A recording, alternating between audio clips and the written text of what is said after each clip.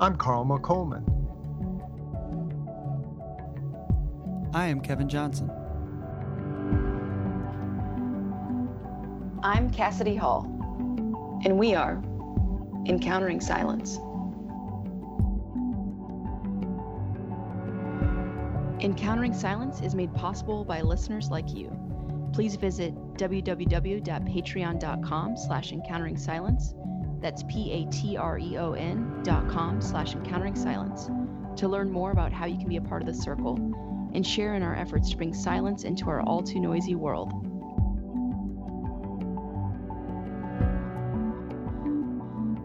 Sometimes, to encounter silence, we must travel outside the recording studio to hear its rhythms and participate with it.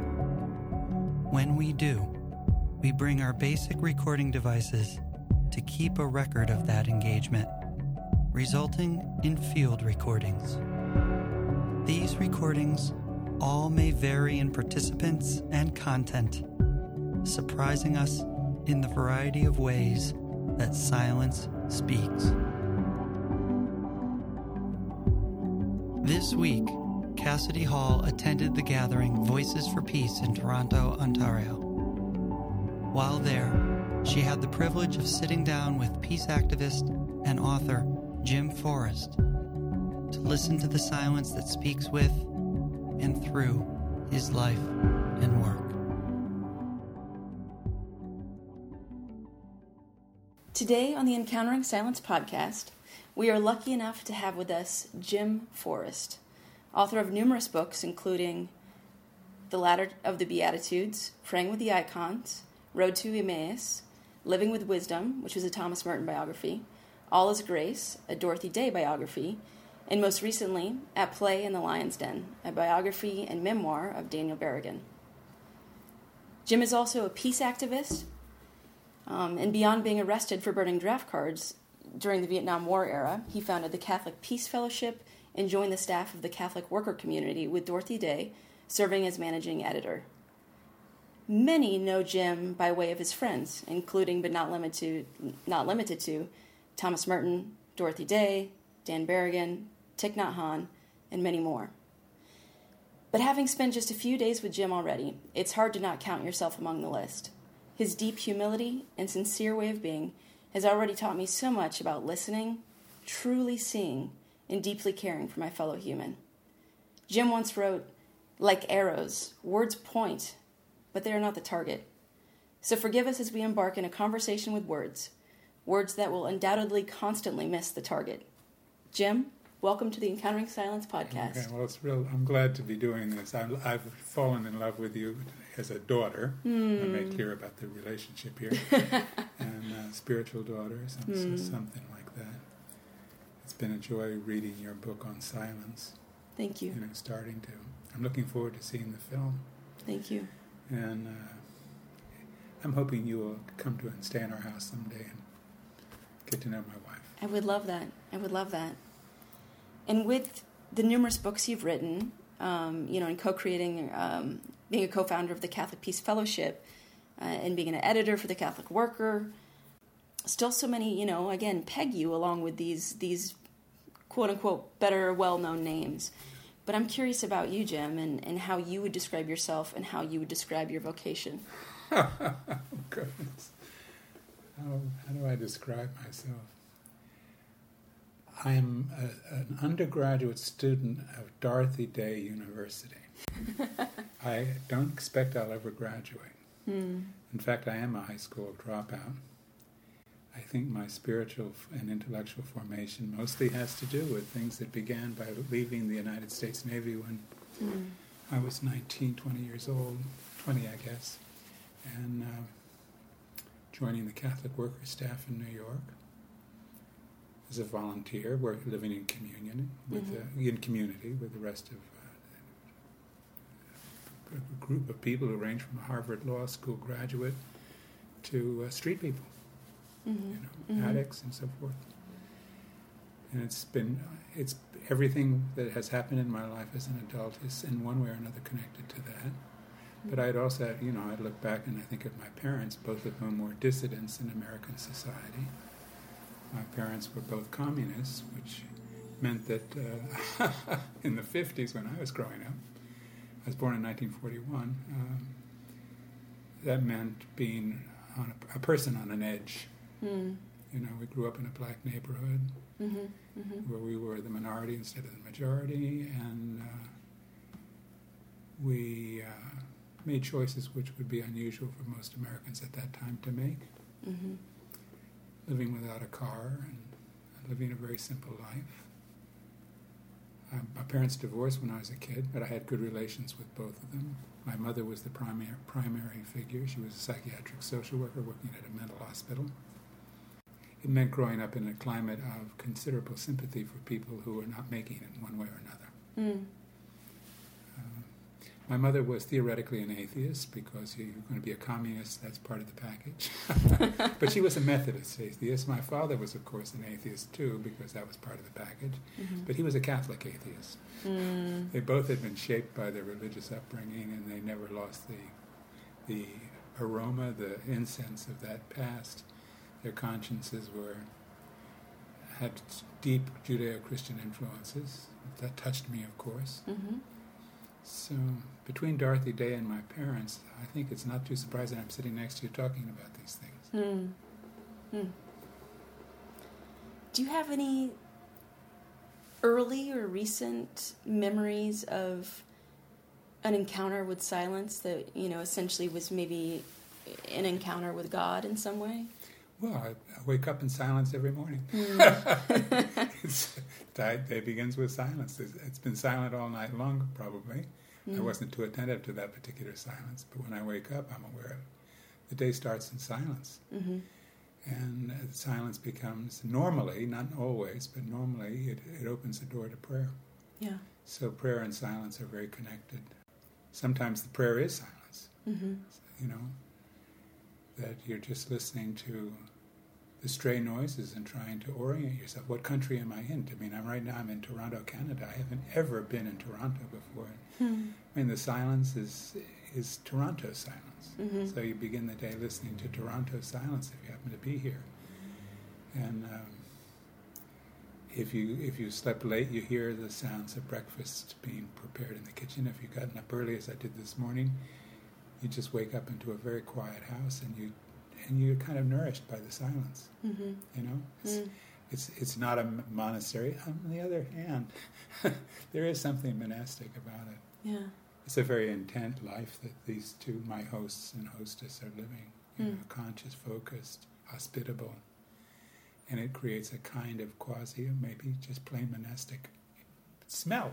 Mm-hmm. You know. Mm-hmm. And there's a beautiful rhythm to that, isn't there? And, you know, finding the silence in between the offbeat and the silences between is just, when people live a rhythmic life, you can really... Yeah, it's a lot of major choices have been made by Tanya and Paul, big choices. And it has shaped the way they live, what they do, why they're here, where they will be the rest of the day, where they'll be tomorrow and the next day. It has a lot to do with people who are having difficulties of one sort or another. Mm-hmm. It has to do with trying to share things that are important to them with other people to make them accessible. So, of course, it creates a climate. Mm-hmm. And the silence contains, you know, traces, big traces of the climate, of these choices. I'm so intrigued by the way, whenever I'm talking with you, the conversation rarely sticks to Jim. And Jim can so easily talk about other people, but that's... Yes, I do like to do that. I mean, I'd rather be on the other side of the camera than this side of the camera. Well, and I'm reminded of a beautiful quote from your book, The Root of War is Fear, about Thomas Merton's advice to peacemakers, where you talk about how peacemaking begins with seeing what is really going on around us, seeing ourselves in relation to the world we are a part of. What we see and what we fail to see defines who we are and how we live our lives. Yeah. So you've lived a life of seeing, Jim, and I'm curious if we can go on to talk a little bit about silence and social justice. And it seems that seeing has been a way that you've encountered the mystery in order to stand up for the things that you stood up for and speak out and even be arrested. Well, one of the formative experiences of my life, I've been thinking about it more recently, somehow came to mind how important it was when I was a kid, about maybe 12 years old. Mm-hmm. My mother taking me from Red Bank, New Jersey, where we lived, to Manhattan to visit the Museum of Modern Art, mm-hmm. because they were having a major photo exhibition called The Family of Man. Mm-hmm.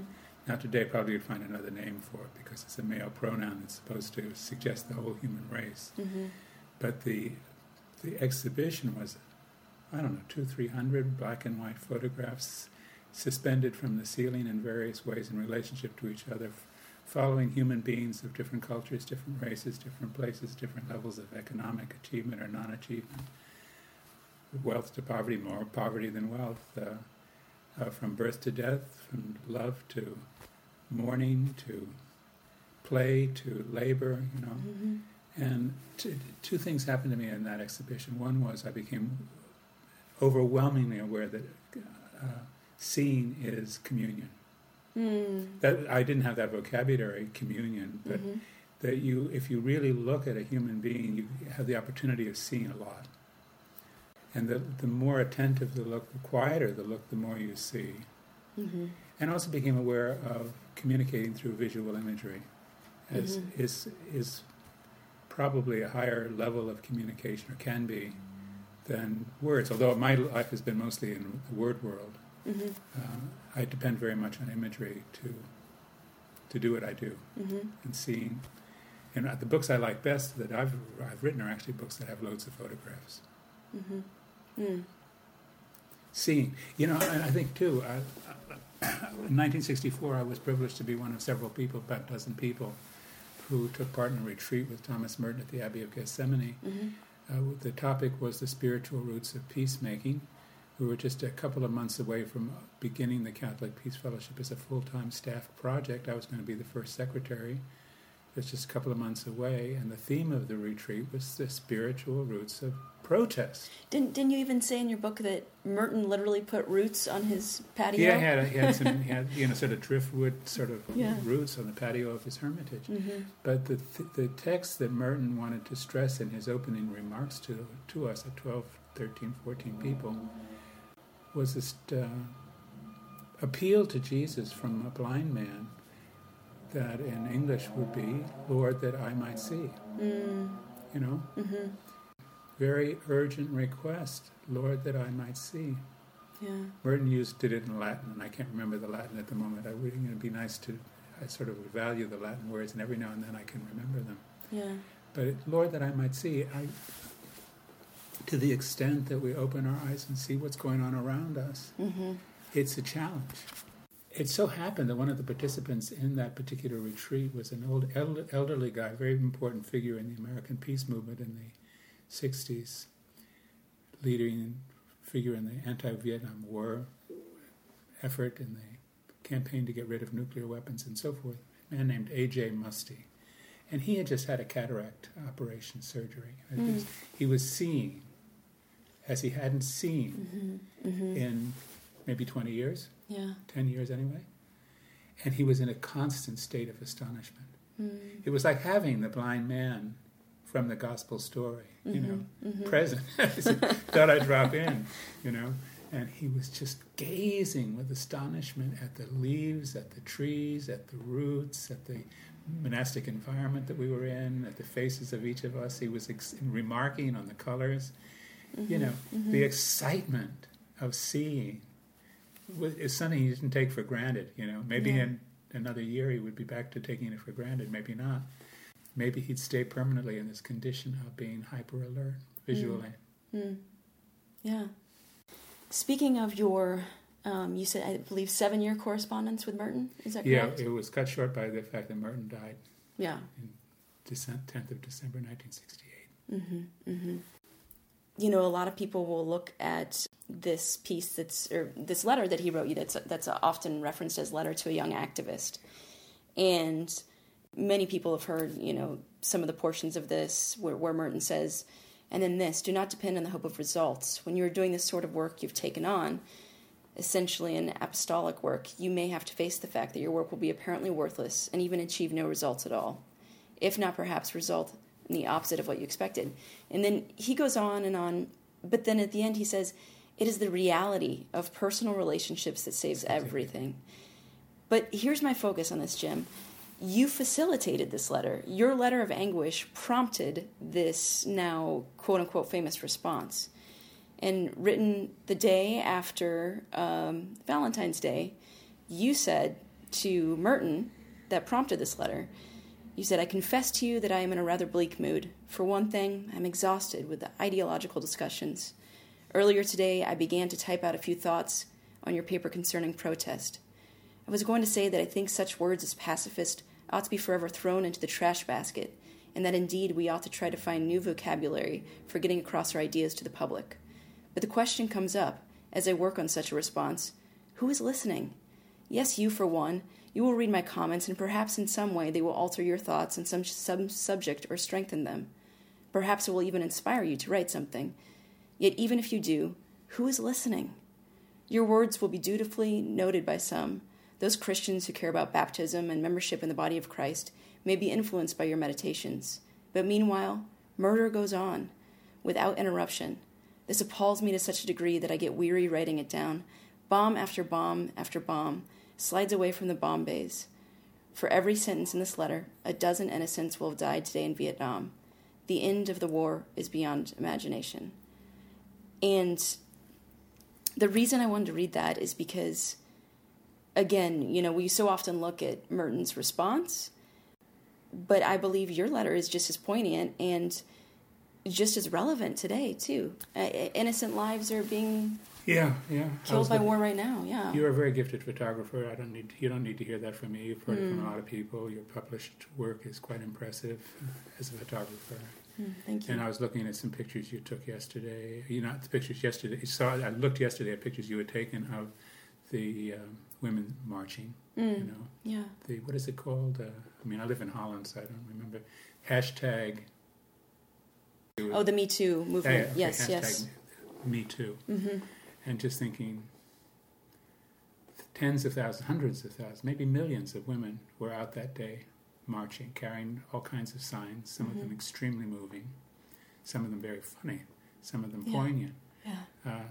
And probably many women who were there have since the march experienced the same kind of abusive treatment that they received before the march. Mm-hmm. Mm-hmm. Or maybe even worse, because some guys will get into a highly defensive, in-your-face kind of mood. Yeah. Or you become more sensitive to it, more aware of it, so you become more vulnerable. Mm-hmm. Once the march is over, things aren't better. They may even seem worse. Mm-hmm. And that's the kind of world it is. We do something, we protest something, and it seems, a month later, if it hadn't happened, it wouldn't make any difference. Mm-hmm. Things are as they were, and they will stay that way forever, and it's going to be hell today, hell tomorrow, and hell the next day. Right. And anything we do is a waste of time. And that's, of course, the message we're supposed to receive. What you're doing is a waste of time. Anything that the institutions that promote violence and injustice want to do is to make us feel powerless. Mm-hmm. We are absolutely powerless. And any protest we make is just a waste of time. You come to Washington and tie up the streets, it's a waste of time. Raise up some signs, waste of time. Protest, waste of time. Actually, it's not a waste of time. The truth of the matter is it does make a difference. It's just that we often don't it doesn't happen fast. And sometimes it doesn't even happen in our lifetime. Sometimes it's so slow. The iceberg is so big, so much of it is hidden, so much of it is beneath the waterline, that watching it shrink is not easy for us. We live 60, 70, 80, maybe even 90, 100 years. But pick up a pebble on the beach, it's hundreds of millions of years old. It's a different time scale. Right. So I think Merton helped me to realize something which has been life-saving. That is, that shape your life on truth. Live it as courageously as you can, as joyfully as you can, and count on God making some good use of it. What you do is not wasted, but you may not have the satisfaction of seeing the kind of results that you're hoping for. Maybe you will. Maybe you'll be lucky. Maybe something will happen, but you can't count on it. And you can't say, my actions are dependent on quick consequences, positive consequences. Mm-hmm. Mm-hmm. Yeah, I remember a line from Thomas Merton's, I believe, Message to Poets, where he says something to the effect of, "A hope that rests on calculation has lost all innocence." That's good. Please write that down for me later on. Yeah. I have to memorize that. Yeah, and just this idea that, you know, we live in a society, you know, and especially in America right now, there's so many people having conversations with the hope of conversion as opposed to having conversations to love people and to care about people. Yeah, and also we live in a society in which everything is being sold constantly all the time, Mm-hmm. including what we become salesmen too. Mm-hmm. Mm-hmm. We become a herd of salesmen. I'm selling peace, you're selling women's liberation, she's selling Mm-hmm. better diet, you know, et cetera, all the different things. It isn't actually what we're doing. Ideally, it isn't selling; it's sharing. Mm-hmm. Mm-hmm. And the way we share it is, first of all, by modeling what we want, what we can, you know, and not modeling self-consciously as if it's looking at ourselves in the mirror and trying to get, you know, look right. Mm-hmm. But just saying, if for example, I'm going to be trying to be some kind of Christian, the Beatitudes and the works of mercy would be really important. You know, really, really important. Yeah. Blessed are the poor in spirit, etc. Yeah. You know, what you did to the least person, you did to me. These values, these goals, these shaping words, these mysterious, powerful words would influence the way we live, the choices we make. Mm-hmm. And we become, little by little, a translation of the gospel. Mm-hmm. Mm-hmm. You know, unique. It's not because we're trying to sell it to anybody, but on the other hand, it is contagious. You know, Yeah. so. With what you were saying earlier about, you know, essentially these things that we are doing, these things that we are attempting in creating change, that they're not, you know, they're essentially not in vain. And in some of your work, you've talked about the debilitating nature of fear. And you said that fear is useful only when it serves as an alarm clock, a device that wakes us up briefly ringing. When fear takes over, it tends to rob us creativity, resourcefulness, and freedom. And you also said to Thomas Merton, at the core of what is sane in our society, I think you will find the pacifist movement constantly reminding the populace that life is sacred, that justice, not vengeance, is our job. Do you think there's a sense of fatigue among activists today because of the amount of fear-driven media and fear being poured into our lives? Yeah, well, a lot of my life has been spent as a journalist, sometimes working for secular news organizations, daily newspapers and things like that, magazine editing and so forth. One of the proverbs that you learn as a journalist right away is that if it bleeds, it leads. Page 1 belongs to bloodshed.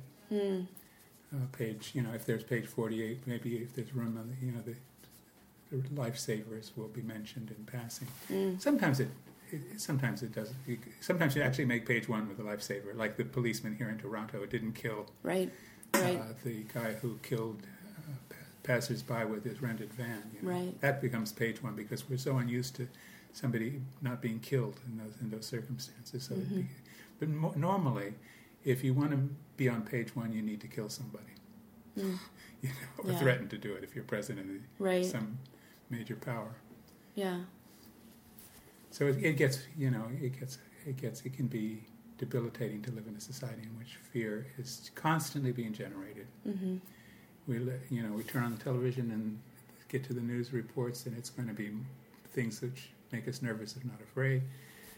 We open the newspaper if we read a newspaper, and we've run into a lot of, you know, this kind of thing. We listen to our friends talking about what's happened yesterday and what terrorist incident occurred, and we think it could be me. You know, the airplane crashes, could be me. It's a nightmare. Yeah. How do you get out of the nightmare? That's the, you know, how do you free yourself from that? I was going to say, I hope you're not really asking me. Well, I would be very interested to hear your answer even more than mine, because I know what mine is and I don't know yours yet. But I see you working on it. That's why you're doing this thing. That's right. That's right. Since I've been getting the joy of spending time with you these last few days, you've talked a lot about the Eucharist. And I was touched in your book, again, The Root of War, is fear about Thomas Merton's advice to peacemakers. You said that Merton had described the Eucharistic liturgy as a kind of ritual dance at the crossroads, a place of encounter for every condition of people and every degree of faith, and also an intersection linking time and eternity. So you've said this, I mean, I've heard you say several times over the last few days that without the Eucharist, you'd starve. And there's a depth to that when you say that. And I'm just curious how you think that communion with God and that sacrament has empowered you to live so deeply in community. I lived my Eucharistic life these last 20-some years, 30 years in the Orthodox Church, although I still regard myself as a kind of Catholic, you know. I sometimes joke about being a Catholic on loan to the Orthodox Church. In both communions, in fact, we call them communions, the Eucharist is the absolute center of the life of the community. The thing that holds the community together. We come together, ideally at least once a week, to celebrate the mystery, and that's the Greek word, mysterion, the mystery of Christ's presence. Not just the memory, not just say, we got a postcard that we saved from some years ago in which he was still alive, but that he is present. And he is present in a lot of ways. It's not just Eucharistic presence, but the Eucharist reminds us in the most vivid way possible that we're participating in the life and blood and breath of Jesus, and that it's not just a nice idea or a ambition or something. It's an event. It's a fact. It's familiar and unfamiliar at the same time.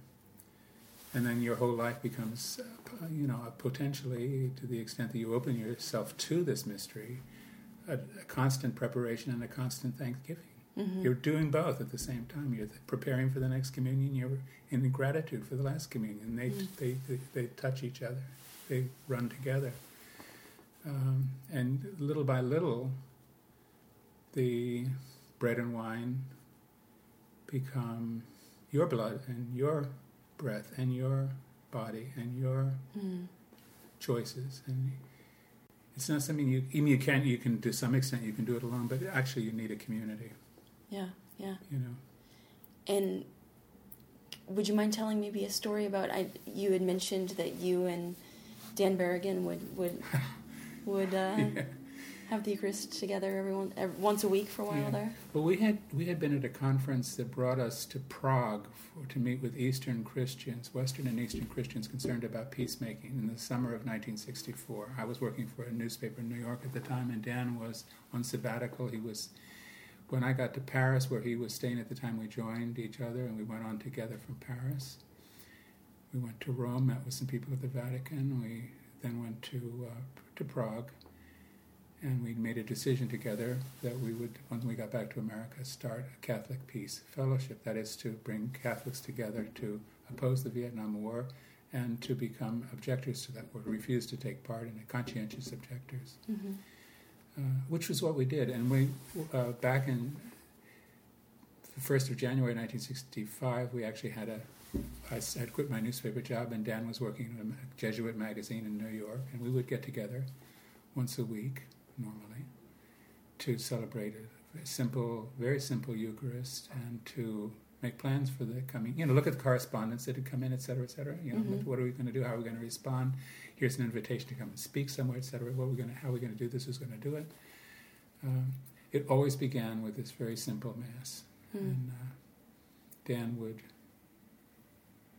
put a piece of bread on a plate and a glass of wine, and we'd read through the readings together.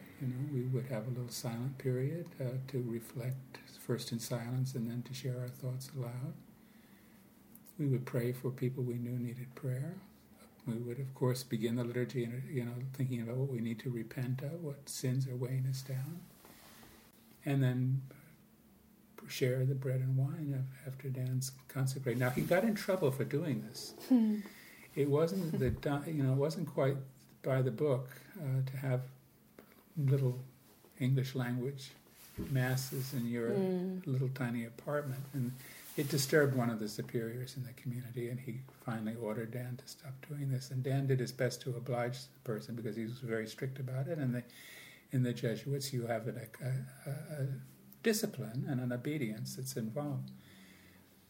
But we got to a certain point in our attempt to skip the Mass and move on to, quote, the business, he suddenly got up, he got the piece of bread, got the glass of wine, put it on a little tiny table between the two of us, well, the three of us actually. Tom Cornell was there also.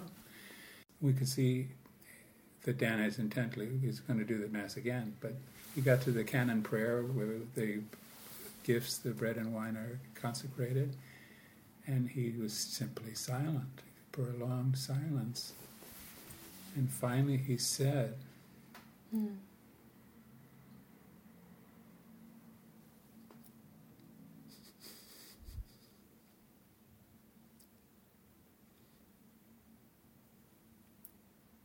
let the Lord make of this what he will. Now that is not your normal canon prayer, consecration prayer. But under the circumstances, that was no question in my mind, and I don't think there was in Dan's or Tom's, that we had in front of us the body and blood of Christ. Yeah. I've every now and then run into similar stories in Russia from the Soviet time. People in prison somehow having Eucharist together even though there was no priest. People in Albania celebrating the Eucharist in the middle of the night, no male priest, old woman, just holding these things and saying, if I were a priest, I would say.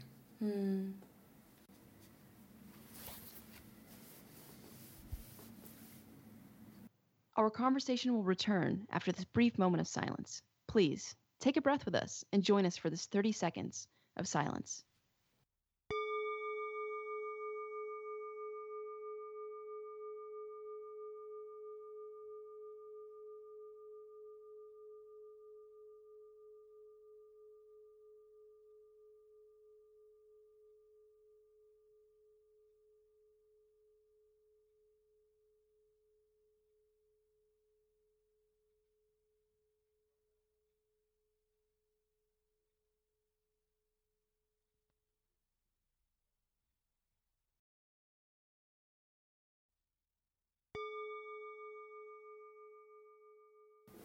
There's a couple other questions I have.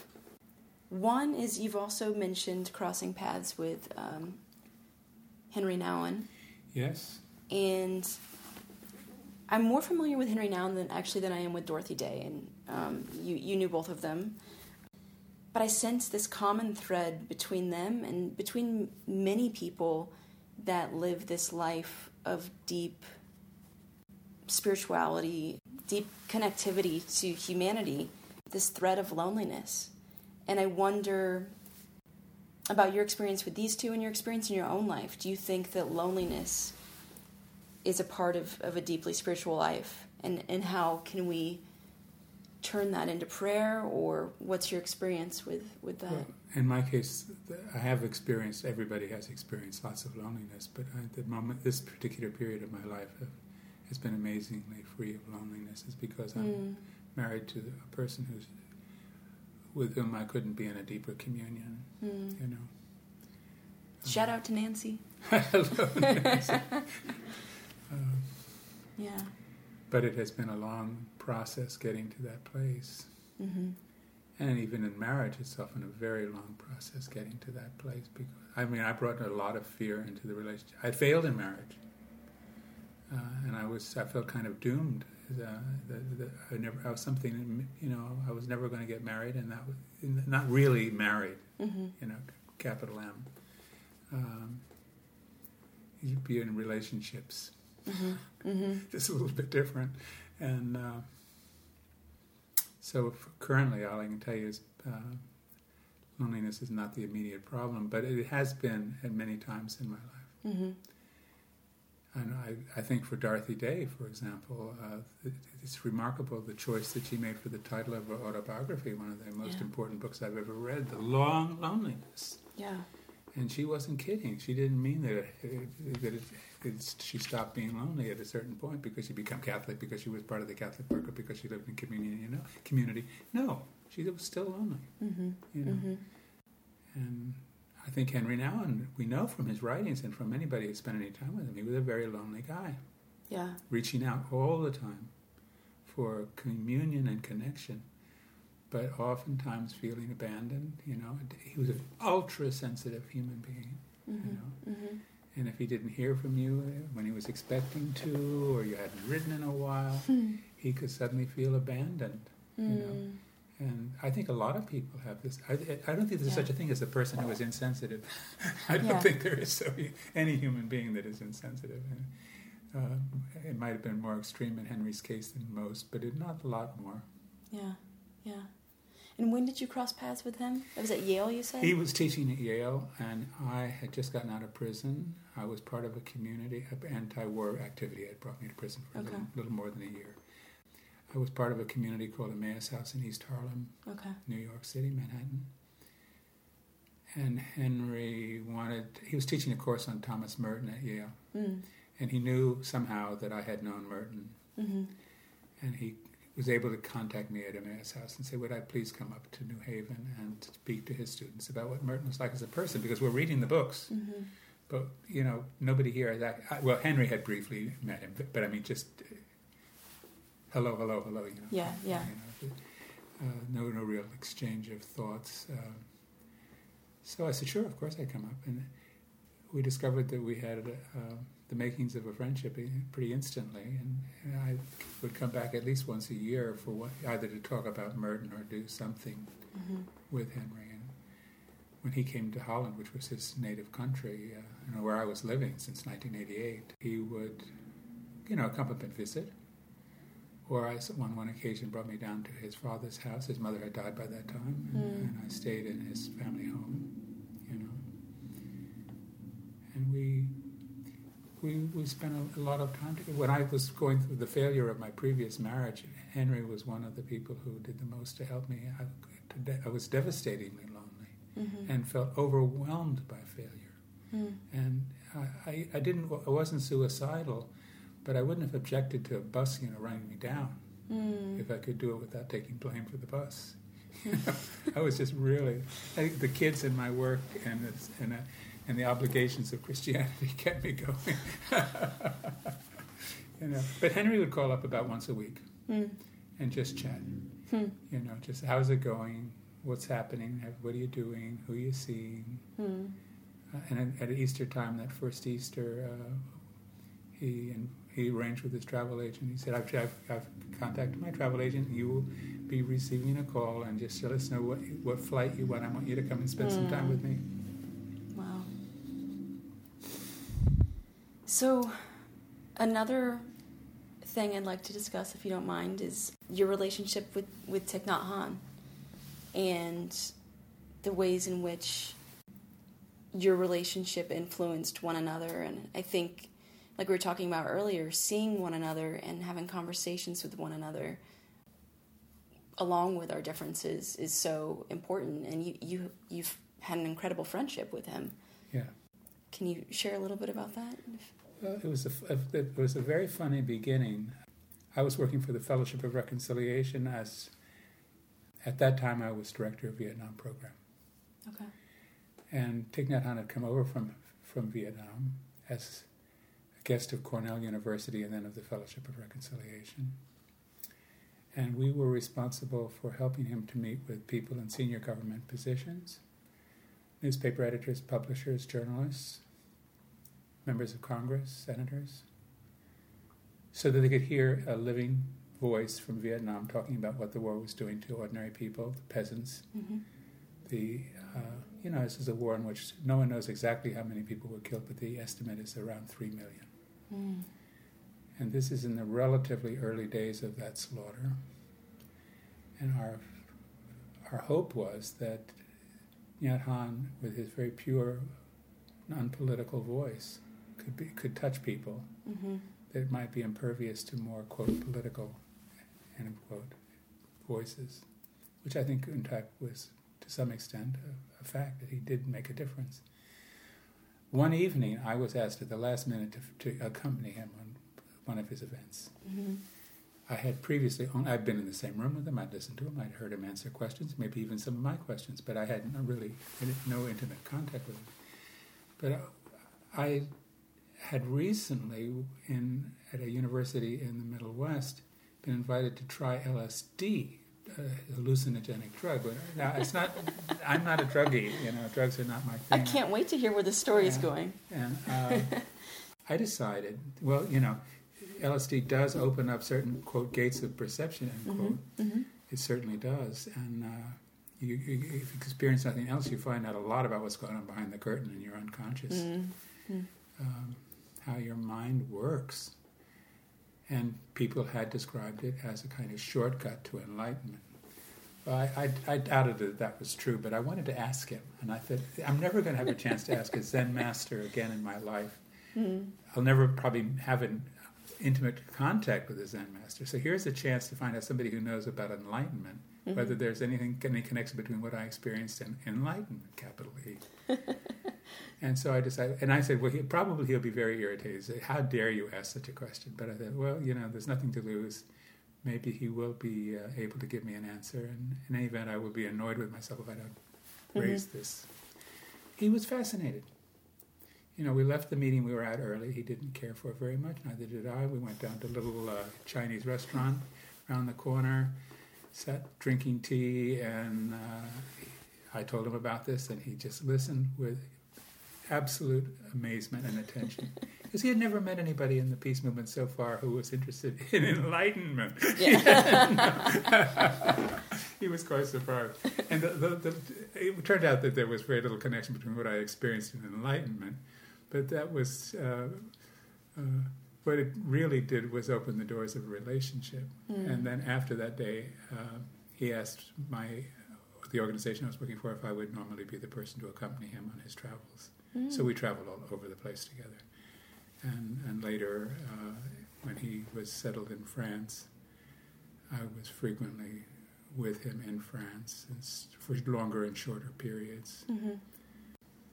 Living with him both in Paris and at first a community called the Sweet Potatoes Tiny. I mean, a community is hardly maybe 5-6 people. And then a larger community which has become well known, something to do with plums. Plum Village. Plum Village. I would like to mention your website, which is jimandnancyforrest.com. Okay. Because there's some great posts on there. Yeah, and speaking of Nyat Hanh, for example, if you were to go to the Jim's essay tab on that site, and you'd find loads and loads of things that I've written or interviews and so forth. But there are several things having to do with Nyat Hanh, including an entry called Learning from Thich Nhat Hanh. And Nancy and I have just keep adding stories as they come to mind about experiences with Thai. Before I met you, Jim, I had come across your website and was reading the piece, I believe it's called The Cup in Your Hands. Is that right? Oh, right. That's one of the Thich Nhat Hanh pieces, about washing the dishes to wash the dishes. Yeah. I was living at that time in Paris in the community near the Parc du Sceau in the southeast of Paris. And we took turns washing the dishes, of course. And one evening it was my turn to wash the dishes. At that time, I would say I would never regard it as a great honor to wash the dishes under any circumstances. Although I did it, of course, many, many, many times. From beginning in high school, working in cafes and things like that. But never a great honor. You just did it because it had to be done, and maybe it's how you were making your money. So I was in the kitchen washing what seemed to me an infinite number of dirty dishes in a very small, steamy space, listening as best I could to the very interesting conversation that was going on in the living room, where there were a couple of guests who had come to ask Nyat Hanh questions, which I found very interesting. And he was answering. But his voice is very soft and gentle, and you get the occasional word or phrase, but not really hard to put it together in a meaningful way. And I was in a state of considerable irritation, as if smoke were coming out of my body, dark smoke. And Nyat Hanh appeared at a certain point at the door of the kitchen and said, "Jim, why are you washing the dishes?" So, I did my best to think of what would be an appropriate Zen answer. And the best I could come up with, which wasn't much, was washing the dishes to make them clean. Well, which is true, of course, I was. But that didn't go very deep. And then he said, Jim, you should wash the dishes to wash the dishes. And that was a real Zen answer from a Zen master, but it meant nothing to me. Mm-hmm, mm-hmm. I was not about to be mollified by that. You know, to wash the dishes, okay, Zen Buddhism, you know. And he could see that had not untied the knot. Mm-hmm. And then he said, Jim, I want you to wash each dish as if it were the baby Jesus. Mm. That was good advice. Yeah. And as a Christian, that was a challenge. Right. And yet I never tried to get me out of Christianity, not at all. Mm-hmm. And in this case, he revealed how much he understood and appreciated in Christianity. Right. And the challenge of seeing life in a sacramental way. Yeah. That everything is an opportunity. Yeah. And dirty dishes are as much an opportunity to pray as being on your knees in the Cathedral of Notre Dame in Paris. Maybe better. Yeah. Yeah. One of the things you had said about monasticism is you said monastic formation, both Buddhist and Christian, has much to do with discovering the significance of insignificant moments in the most routine activities. Yeah. And I think that story sums that up so well. And just also the relationship in that story is so deep. The brotherhood that you shared with him, for him to respond like that is just, it's incredible. Yeah. Yeah, I was very lucky. I've had good teachers. I have very little formal education and a great deal of mentorship. Yeah. Dorothy Day University, I recommend it. So just a couple more questions, hopefully easy ones. I'm curious if someone were saying, I'm new to Jim Forrest, what book should I read? What would you say? Oh, I don't know. I mean, it would depend on who asked the question, really. Yeah. Do I have a favorite book? I like my children's books very much, and I wish I had a copy of one of them with me. There's children's books about St. Francis, not about St. Francis, that's in my mind to do, about St.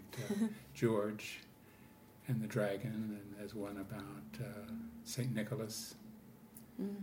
There's one about Mother Maria Skotsova, a Parisian Orthodox nun who died in a concentration camp after having saved thousands, maybe thousands, we don't know how many, lots and lots of Jews during the German occupation.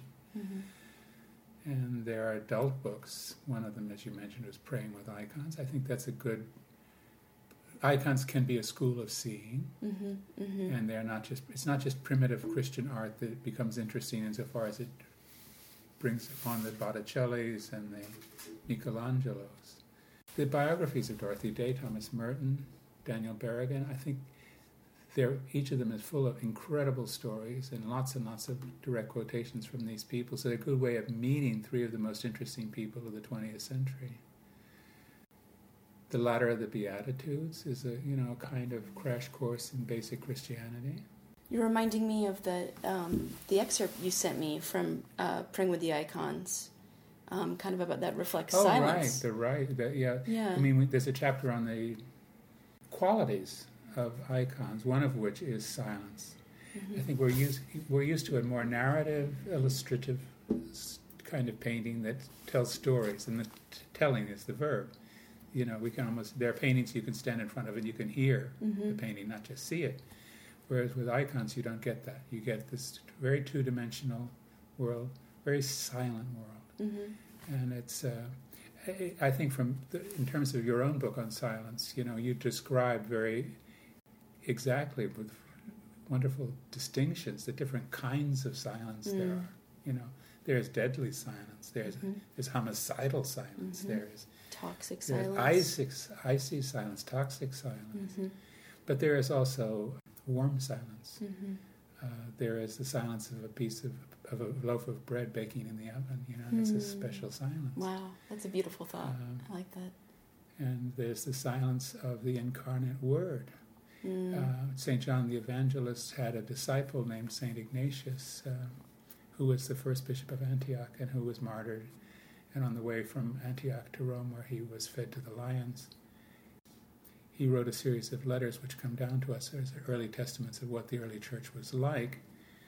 And he has this remarkable sentence in one of those letters: "He who possesses in truth the word of Jesus can hear even its silence." And that's a very dear sentence to me. He who possesses in truth the word of Jesus can hear even its silence.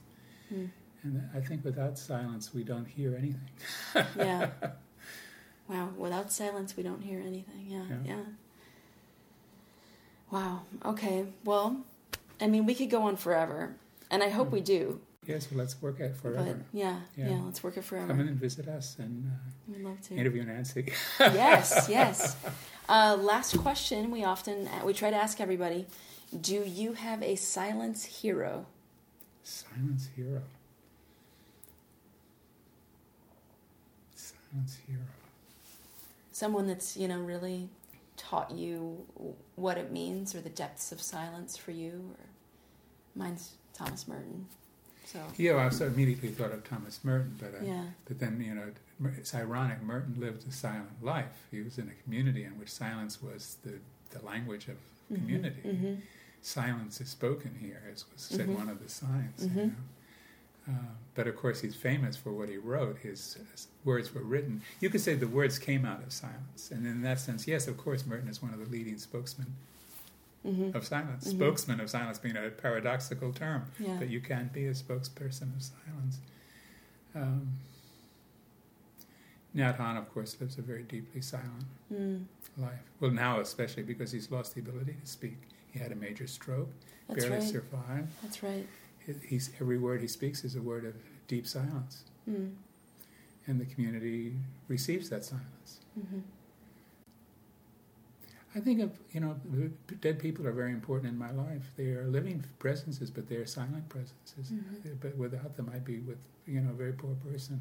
So I think of the priest of our parish in Amsterdam, Father Sergei Ovsyannikov, is now in this deep silence. He died at Christmas time. But for me, he was a hero.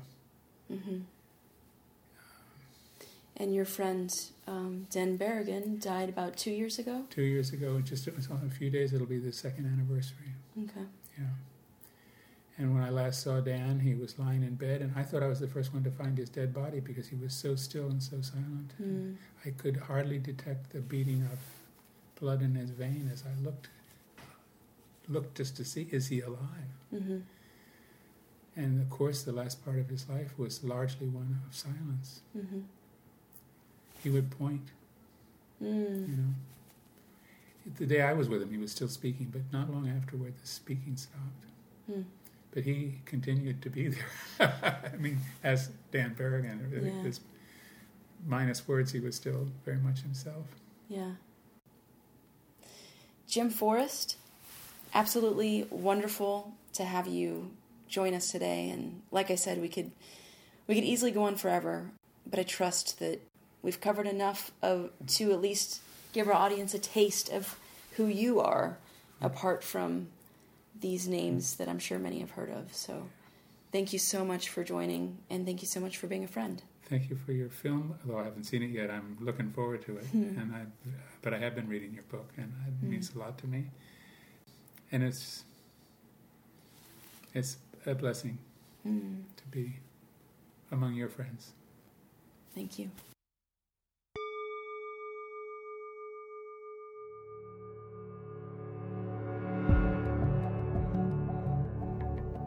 Thank you for listening to the Encountering Silence podcast.